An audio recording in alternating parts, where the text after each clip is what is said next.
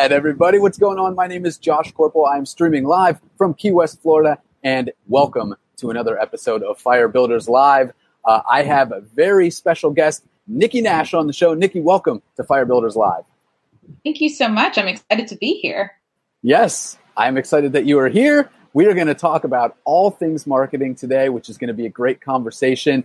But before we get into all of that, guys, if you are just listening, if you're not familiar with how Fire Builders Live works, what we do is we bring on these amazing people, these great experts. We take big topics and we break them down into small goals, simple things that you can do every day to improve. And today, it's all about marketing.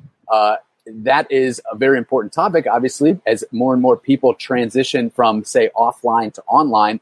Their marketing efforts are even more important. And if you've ever tried to market before, you know that most times you don't get it right the first time. You need to try and try and try again. And there's a process to do that. And that's why we are going to be talking to Nikki today. If anybody knows a thing or two about marketing, it is Nikki. She was previously a marketing manager for Intel and the lead marketing instructor for General Assembly. And now you have since branched off on your own. You've become a successful podcast host, a marketing advisor, and in 2021, keep an eye out on bookshelves because her book, Market Your Genius, is coming out through publisher Hay House, which is an incredible feat on its own. So again, we're going to be talking about marketing. Nikki, welcome to Fire Builders Live.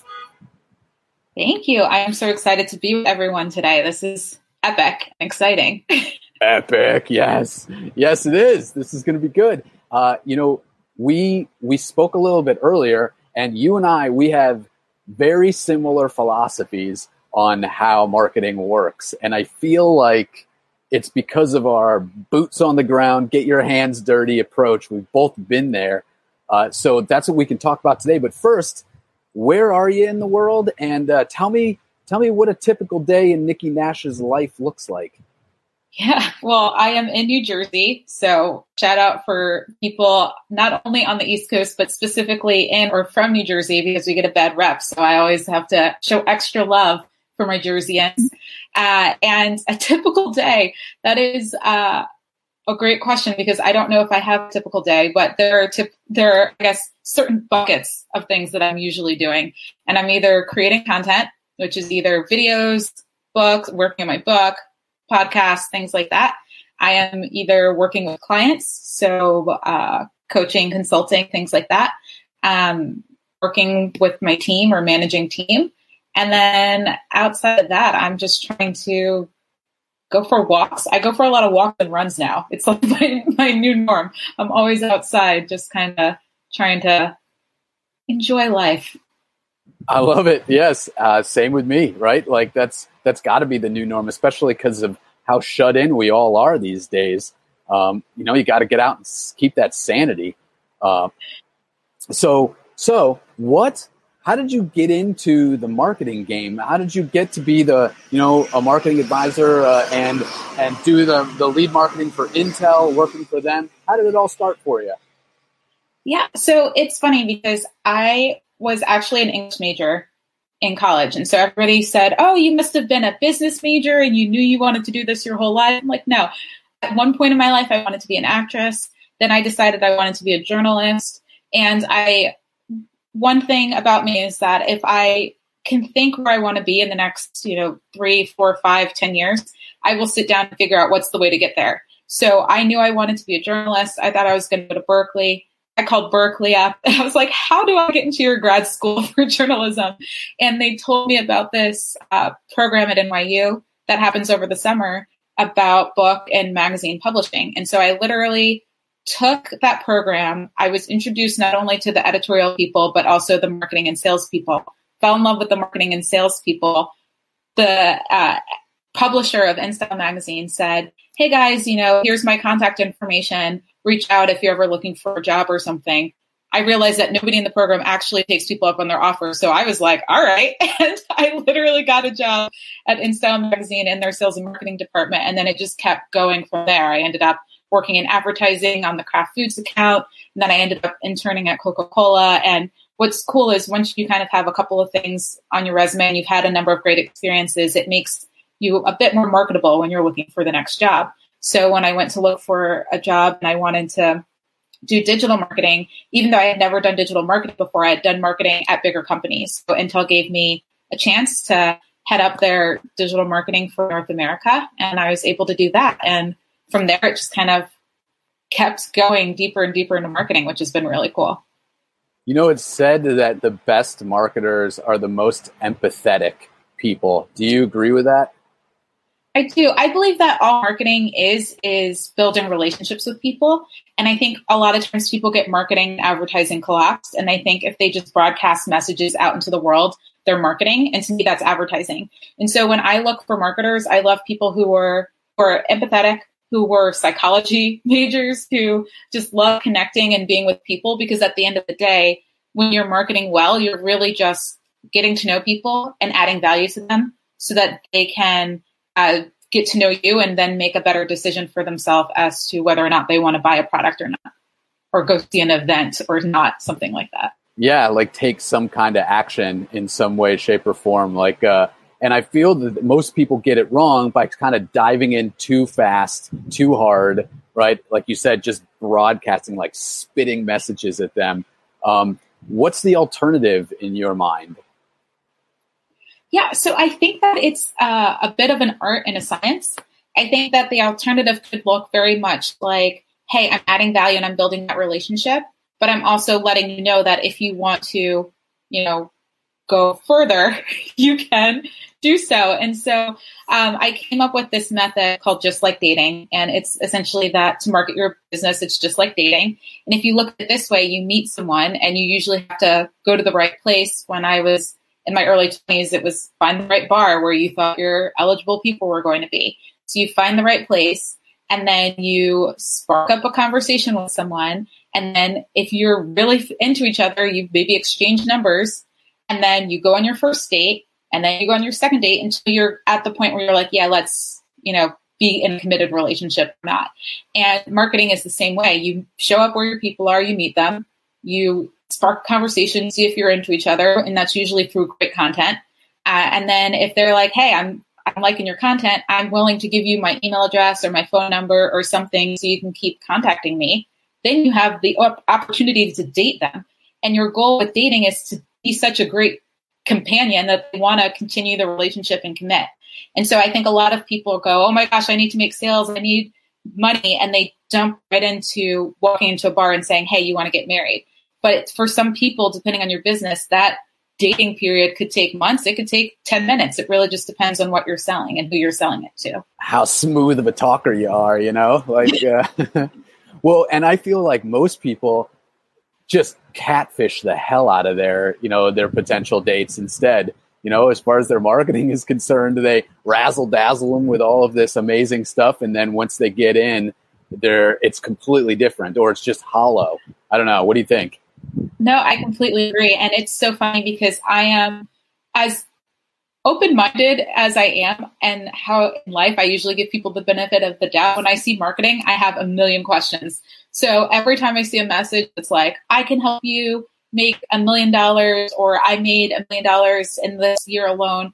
I always have questions like, okay, well, what was your profitability? What did it take? Did you already have brand equity? What was going on? And what does your program actually look like? Because I've been in programs where it was marketed like it was going to be this amazing community and everybody was going to come together and you were going to have all the support you needed, and you kind of get in and it's, here are some modules.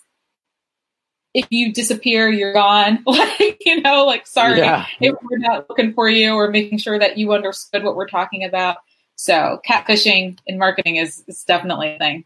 It is definitely a thing. It's just like you get in there and it's just sad trombone, it's like wah, wah, where it's just such a letdown. And that's where I feel people get jaded by those types of experience. And it just makes it harder for like legit marketers, the people that are empathetic and that really do spend time, invest time in the psychology, in developing the relationship. It just makes their job that much harder.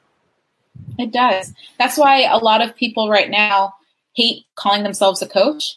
And I use coach in quotations because some people really aren't coaches, but there are some people who don't want to use the word coach because a number of their ideal clients have been burned by so many other coaches that they're afraid if they say they're a coach, nobody's going to buy from them. So you have people making up terms like I am a business strategist, and some of these are real, but like I'm a strategist, I'm a consultant, I'm a mentor, I'm an advisor, all sorts of things, because they're trying to find the word that has the least jade or like negative connotation to it. Yeah. Exactly. Yeah. You got to get real creative with that stuff. And I feel like you can bypass a lot of that work by really just focusing your marketing content on building that relationship, meeting people where they are. Is that the kinds of things I'm curious, like before we get into your specific system, is this a lot of what you learned in places like Intel? The marketing that they do, is it similar to what, what you learned in a kind of that job role?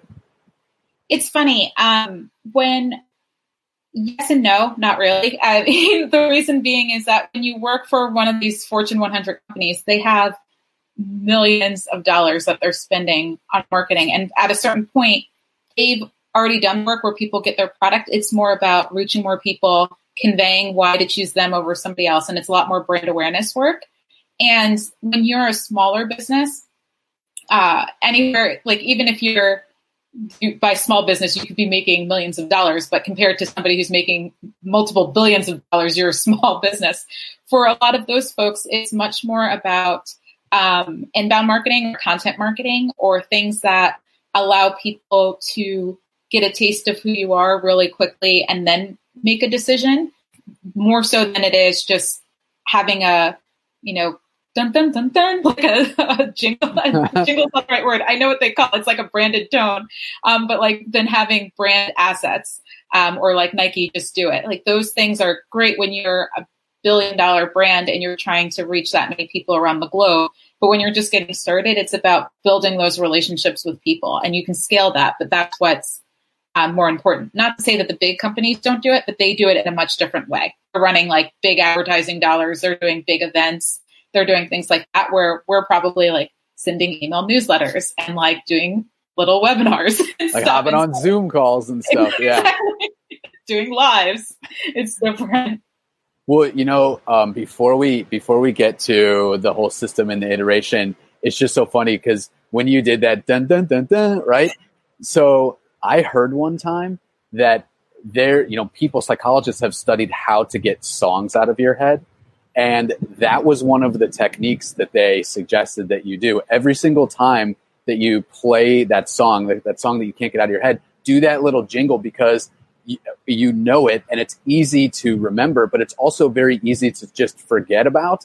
And something happens where if you just do that a bunch of times, you forget about that and you forget about the song simultaneously. I don't know. It just works.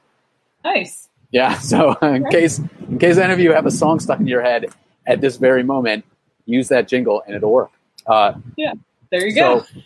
So, I came from an engineering background. It turns out, and little did I know at the time, how much my engineering education would be beneficial to marketing in a sense of iterating, right? And treating every marketing campaign like an experiment. Tell me how you now view marketing and, in terms of experimentation and iteration.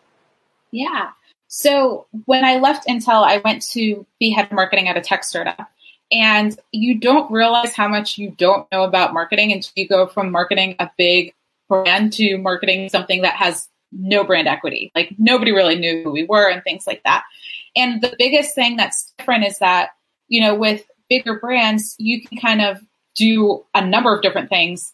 And even though you're spending money, it's moving the needle in some way, shape, or form. Like there's very rare that you do something and it eats up all your budget and it does huge detriment to the brand. Whereas when you're a small business or a startup, you have limited dollars and kind of every dollar counts. And you need to figure out really quickly if something's working or not, because you don't just have this, well, a whole bunch of people saw it, and they liked it, so we're good. It's improving the brand. Money well spent. Right, money well spent. And so one of the things I started realizing is that people wanted to know, okay, well, what specifically do we have to do? What's the answer? And what I quickly realized is that I'm like, I can't tell you exactly what's going to work. We're going to have to run these little campaign experiments. We're going to have to come up with what we're going to do, and we're going to have to do it for a period of time and then figure out what works and doesn't work and keep iterating.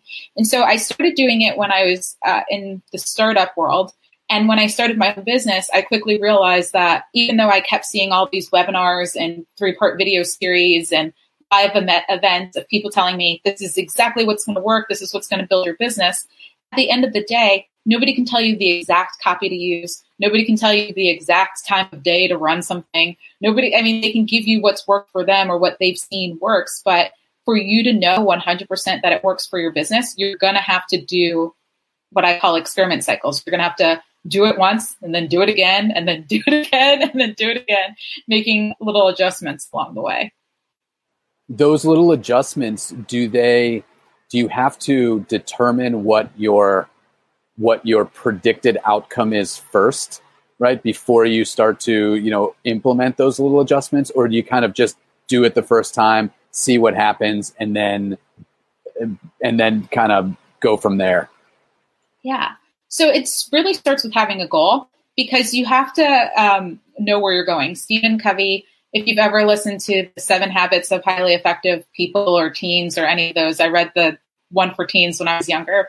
My aunt gave it to me. But habit number 2 is begin with the end in mind. And it's literally the only habit I remember. It's my favorite habit, particularly because it's the only one I can remember. But you have to begin with the end in mind. And so what I always tell people is, have a clear idea of what you're hoping to get out of your marketing. If you're sitting down and you're like, wow, I need 10 new clients this month, then go, okay, well, then the benchmark, the goal is 10 clients each month. And then you start going through, what is the thing that I think is going to help me get 10 clients this month? Is it doing this webinar every week, and with each webinar bringing on, 2 to 3 clients? Is it doing one major live event? Is it going live every day for 30 days? Like, sit down and come up, what is my strategy? What's my game plan? What's my hypothesis? I tell people to come up with their hypothesis that says, if I do this, it's going to get this result. And then you start there. And so once you have like a place that you're going, it makes it easier to figure out, okay, is what I'm doing working or not working? Well, what if somebody doesn't have any basis for comparison? Like, so they go through that exercise and they say, look, I need 10 clients this month, but maybe I could do a webinar and get maybe 3 or 4 clients. I could do a free challenge and get a few more clients, something like that. But the question is, maybe it'll work, maybe it won't. And I've never run a webinar before, so I don't know how many clients to even expect. Is it best to just guess at the very beginning and then just do it and see? Yeah. So at the beginning, there's usually, with anything that you want to do, there's usually somebody who's done it before. And if you look online, and I wouldn't spend all day, every day doing it, but you can look online and find out and ask yourself, okay, what is the average conversion rate of a webinar? Or what is the average conversion rate of a challenge, or things like that? And you can start asking yourself those questions, because people have built calculators. And, I remember I had a coach once who said, for the average of people on her email list that would buy a product was like 0.89%, where like the industry standard said something like 2%. So she at least knew, okay, well, like for me, it's 0.89%, but she knew that because she did it a bunch of times. So when I went to do it, I said, all right, well, I like to be a little conservative, so I'm going to say 0.5%. If I can get 0.5%, I'm in a good kind of trajectory. And then the goal is to improve so that I can get to the 1% or the 2% or the 3% that the industry was saying. So the first thing I would do, Oh, no. I was just going to say being that thing about being conservative, I think that's a really important point for people. Like, the stuff that you hear online, like, take it and then cut it in half, right? Be conservative about your numbers. That way it's way easier to hit the expectations at the very beginning. Absolutely. And because you have to understand that if somebody's saying that their average is 2%, it's not like day one their average was 2%. What it really means is that they've worked on it enough to get their average to like the new norm to be 2% or 3% or whatever people are saying, like 20%. So if you know, okay, this is somebody who's done it a million times and that's what they're saying, I'm going to assume that because it's my first time, I'm going to do significantly less than what they're saying. And then I'm going to aim for that. And then if I somehow get way above it, cool. If I'm below it, then I still have a ways to go. But at least you have a vision of where you're going. And I think that's super important. How do you stop people from becoming extremely depressed when they look at those initial numbers? Like if you have a really conservative number and you say, okay, I want to sell 10 coaching spots this month, but I have a conversion rate of 0.5%, meaning that I need to get like 500 people or so, whatever, onto my webinar just to make that work. Let's just say that those were the numbers. And people get scared about that kind of thing. It gets kind of daunting and perhaps depressing. How do you help them through it? What would you say? Yeah. So one of the first things I do with my clients is I have them come up with all of the experiment cycles in advance. So they don't know what their results are going to be, but we bank on usually 8 a year. Sometimes it's 6, sometimes it's 12, somewhere in there. But if you know that you're going to do the same thing multiple times, then it feels little bit less terrible. Like it's not going to not feel terrible, but it'll feel a little bit less terrible when you don't get the results the first time, because in like 4 to 6 weeks, you're doing it again anyway.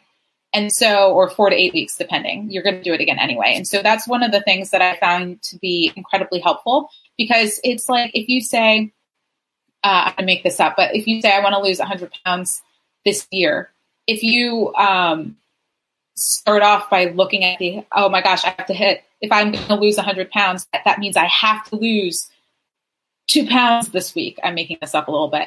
Like I have to do it. But if you say, you know what, I am going to, some weeks I may only lose a half a pound. Some weeks I may lose 3 pounds, and you allow yourself like, hey, here's the goal, but I didn't hit it. That's okay. I have another week. I have another 2 weeks. I have another 6 months. I'm going to just make it up somewhere. I'm going to keep doing better. I'm going to learn from what didn't work this week, and I'm going to make adjustments so that I have a better shot of hitting my goal next week. Staying adaptive, like adapting that goal, that bigger goal, and just letting it happen, but still with that end in mind. Yeah, because you want to get to the destination. You can say you want to get to a point where you're converting at 20%. I'm making this up, and because we were talking about webinars, you can say you want to get to that point. But if you know that you have 6 tries to get there or 20 tries to get there, then it's not going to feel so terrible than if you're like, I've got one shot. The big wigs are saying that this is their average, so I better do it on my first one. Otherwise, this doesn't work for me and I better give up. Yeah, exactly. Like, advertising the $20,000 webinar, right? Where you just have the expectation that you're going to go in there, throw some slides together and get everybody to buy your product and then just rake in the dough. Also, I found that is the same misinterpreted expectations with evergreen webinars, things that aren't even live, that you end up are just recordings. People think, I'll just record a slideshow and throw it up there and everything will be great. I'll just sit back. And what they, I guess, don't realize is that the evergreen webinars, the ones that are recorded, it's taken time and time and time and time again to perfect the presentation of that webinar to give it the effectiveness that it has today. So don't hold yourself to that standard. Yeah, because if you do want to have something that runs automatically or on autopilot, you have to make sure it's the best version of what you do. And so if you said, let's say, I'm making this up a little bit, but let's say I said, I want to have an evergreen webinar that just runs on autopilot where I know, 100 people watch, 20 of them will pay $1,000 for this product. Bam, I have $20,000 every week. Okay, cool. That's fine. But one of the things you're probably going to need to do is run that webinar every week or every other week for like a year to figure out, when I did this one, this is how many people showed up. This is how many people bought. Okay, I did it again. This is how many people showed up. This is how many people bought. And you record all of them and you're like, which one did the best? What did I do differently? Okay, let me try it again. Let me see if just because I did it once, can I do it 2, 3, 4 more times, doing it the exact same way and get the exact same results? Wow, I can? Now I can automate this because I know that it's not a fluke. It's something that I did over and over again the exact same way and it still worked. Totally agree. I totally agree. That is like the way to do it. And that actually is a great segue into the first question that I like to ask guests on this show, which is, as far as marketing and iterating and experimenting, there's some people out there that have never tried this before. They've never tried the experimentation method. In your opinion, what's one step, one way that they could get started doing this consistently every day? Yeah. So if I were to tell somebody to do one thing every day, it would honestly be to choose like one platform, whether it's Instagram or Facebook or LinkedIn or a podcast, doesn't matter, but like pick one place and show up consistently every day for like the next 30 days, 60 days, 90 days, but like do it so that you not only get comfortable, but you can figure out what is likely to happen. And you may want to sell something, you may not, but if you showed up, and for me, I started my business going live every day initially, and that's what I like doing. And don't get me wrong, I was scared to go live. I had to psych myself up to go live for like weeks before I actually started doing it. And then I realized that nobody was watching me anyway, so it didn't matter. And then I could get better. I was like, I'll just stumble through this and I'll eventually get better. But if you went live, for example, every single day for the next 30 days for your platform, you would see just like more people recognizing what you're doing, more people watching. You'd figure out what's working, what's not working. You're building that kind of relationship with people so that by the time you do feel ready to sell something, they already feel like they know you. They feel comfortable with you. You've mastered, for lack of a better word, or at least gotten better at it, at what you're doing. So my answer, go live every day for 30 days. Yeah, no. And it's great that you said that, because I can personally attest to that with these shows. Like, I had no idea what I was doing at the very beginning. I still kind of don't know, but but doing it consistently really ups your game. You learn quick, like what works and what doesn't. Absolutely. Yeah. I remember when go ahead. No, when I started my podcast, the episode doesn't come out every week. I do 2 episodes a week. But when I first started interviewing people, something happened after I had done, a couple of interviews where I was getting pitched all the time. And then I got connected with an agency that had all of these clients. And next thing I knew, I was interviewing a new person pretty much every day, even though those interviews weren't going to be released for like weeks and weeks in advance or later on. And what I realized is that I became really quickly more comfortable and better at interviewing people. I noticed things that I would say all the time. Like I often say, "Oh, I love it." And I really do love it. But if I say I love it in every single episode 5 times, it kind of loses its meaning and effect. But because I was doing it so consistently, I was able to hear myself and figure out what are the things that I did. So I really recommend people doing something consistently from a content creation standpoint. And not just like learning about your sort of idiosyncrasies and how you present the material, but also how people respond to what you put out there in the world. It's a great way to refine your message. I mean, I'm sure for the people that are listening right now, I'm sure you can relate to the idea that in your head, you know what you want to say. But in the heat of the moment, when you actually are responsible for saying it out loud, like articulating it and putting it out there in the universe, you just freeze. You have no idea. Like, you can't find the words. You stumble on yourself. And it's very difficult to slow down, right? Collect your thoughts and then just roll with it so that it's one smooth, like long, beautiful transition. And that's what you can do if you just show up consistently. Absolutely. I was speaking with a client earlier, and I basically gave the homework assignment of to have 100 sales calls, because I said, if you do sales calls, and this is, if I were to amend my one thing, choose the area that you're weakest in, whether it's, marketing activities or sales. But if you get on sales calls every day, even if you feel like you are stumbling through them, you will get better. And what's going to be really amazing is you'll find that somebody will probably say yes to you. And then you'll be like, wow, there's no way that 100 people will say no to you. I mean, it's possible, but it's highly unlikely. Yeah, exactly. Like, by the 100th person, if you haven't learned anything by that point, then maybe it's time to look at another profession. But you sort of painted the picture of the next question, which is what would happen if somebody consistently did that for the next, say, 30 days? If they showed up, like, for you, for instance, doing all of these lives, what seemed to happen to you is that you got more comfortable. You got more comfortable with interviewing people, especially were you doing them live or they were pre-recorded so, you could edit them if you messed up kind of thing? So my podcast is pre-recorded, but when I started my business, I went live on Facebook by myself every day. I was just showing up live, talking. I would just give advice. And so by doing that every day, what I found is I had this repository of content that pretty much explained every challenge that my ideal client would ever come up against. Not everyone, but the big ones I had at least addressed. And so what I found to be helpful because I did that is when somebody was interested in working with me, what is one of the first things somebody does is they look you up. They Google you, they search you online or something like that. And because I linked to my videos on my website, and I'm sure it probably came up in search, it made it easier for somebody to say, you know what, I'm willing to work with this person because they could binge watch me talking and sharing my philosophies and sharing my content, and made it easier for somebody to say yes. So you'll see whether it's going live or doing sales calls, it will, in 30 days, you should, one, ideally see some sort of traction when it comes to making sales.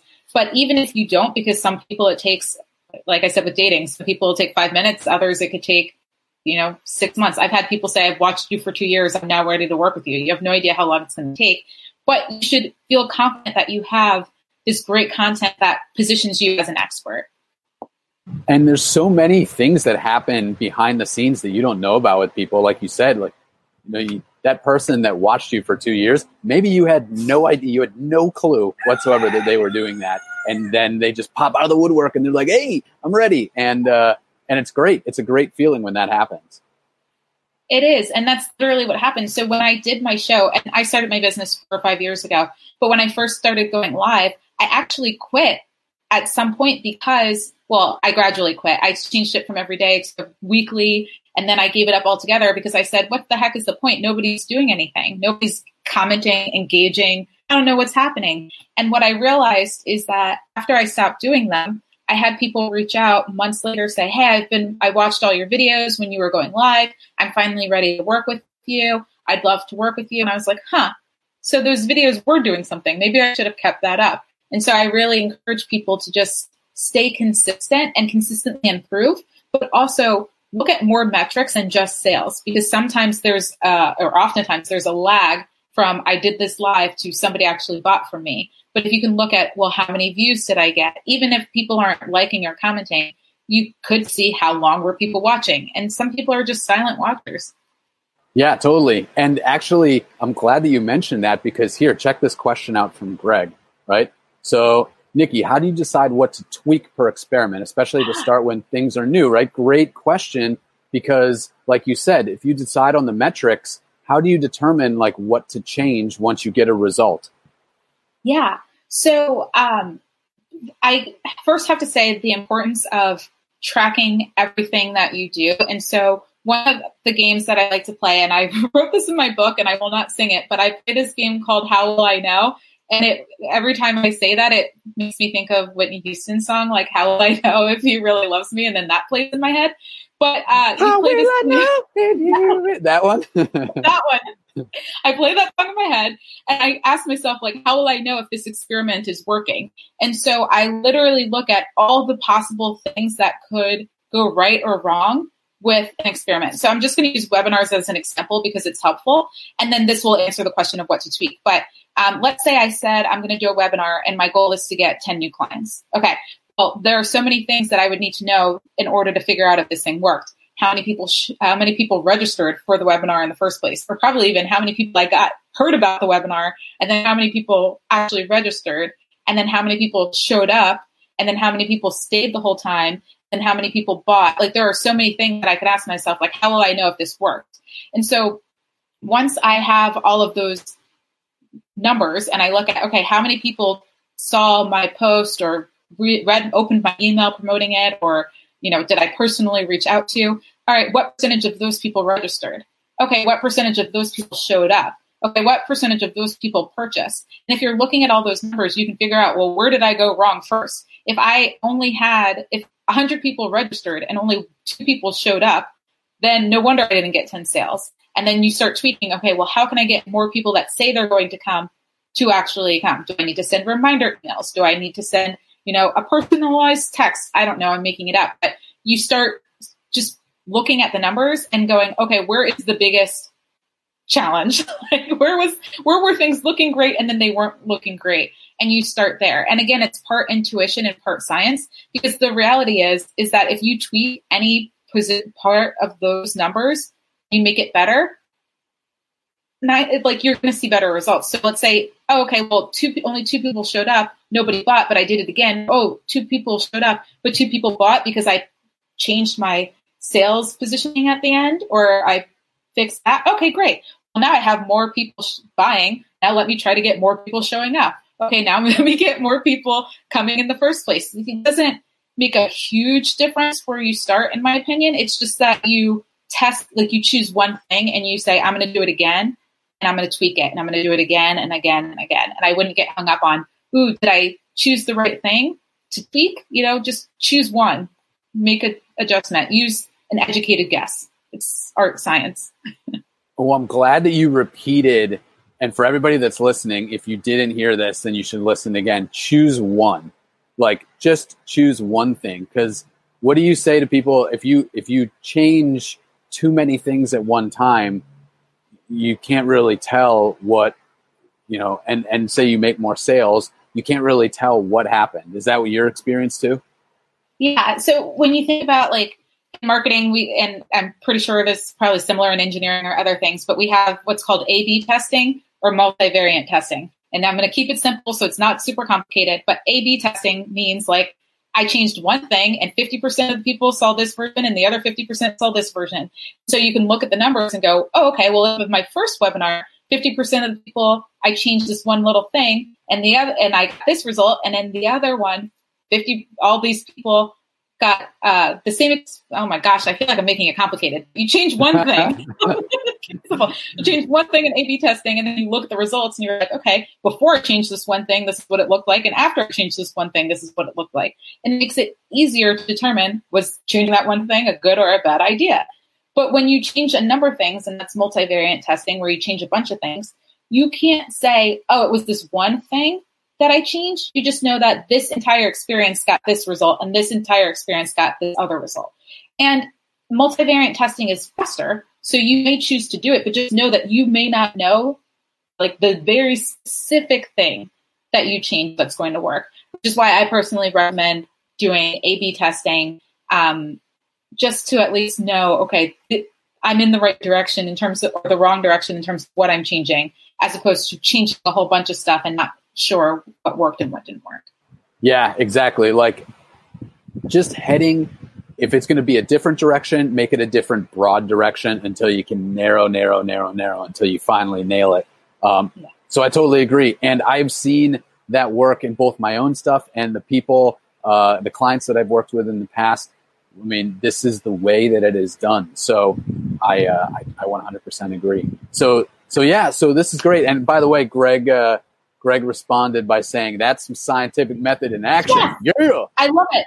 I wish more people got this, or I wish somebody told me this earlier, but I basically consider running a business and marketing a business the scientific method. If you just pretend that you're in science class and you're doing an experiment, it's the same thing. And it's more my type of experiment, because in science class, I did an experiment on nail polish and how to determine what's the best nail polish.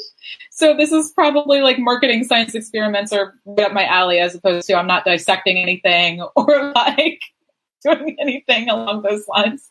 It's the fun type of class for me. Exactly.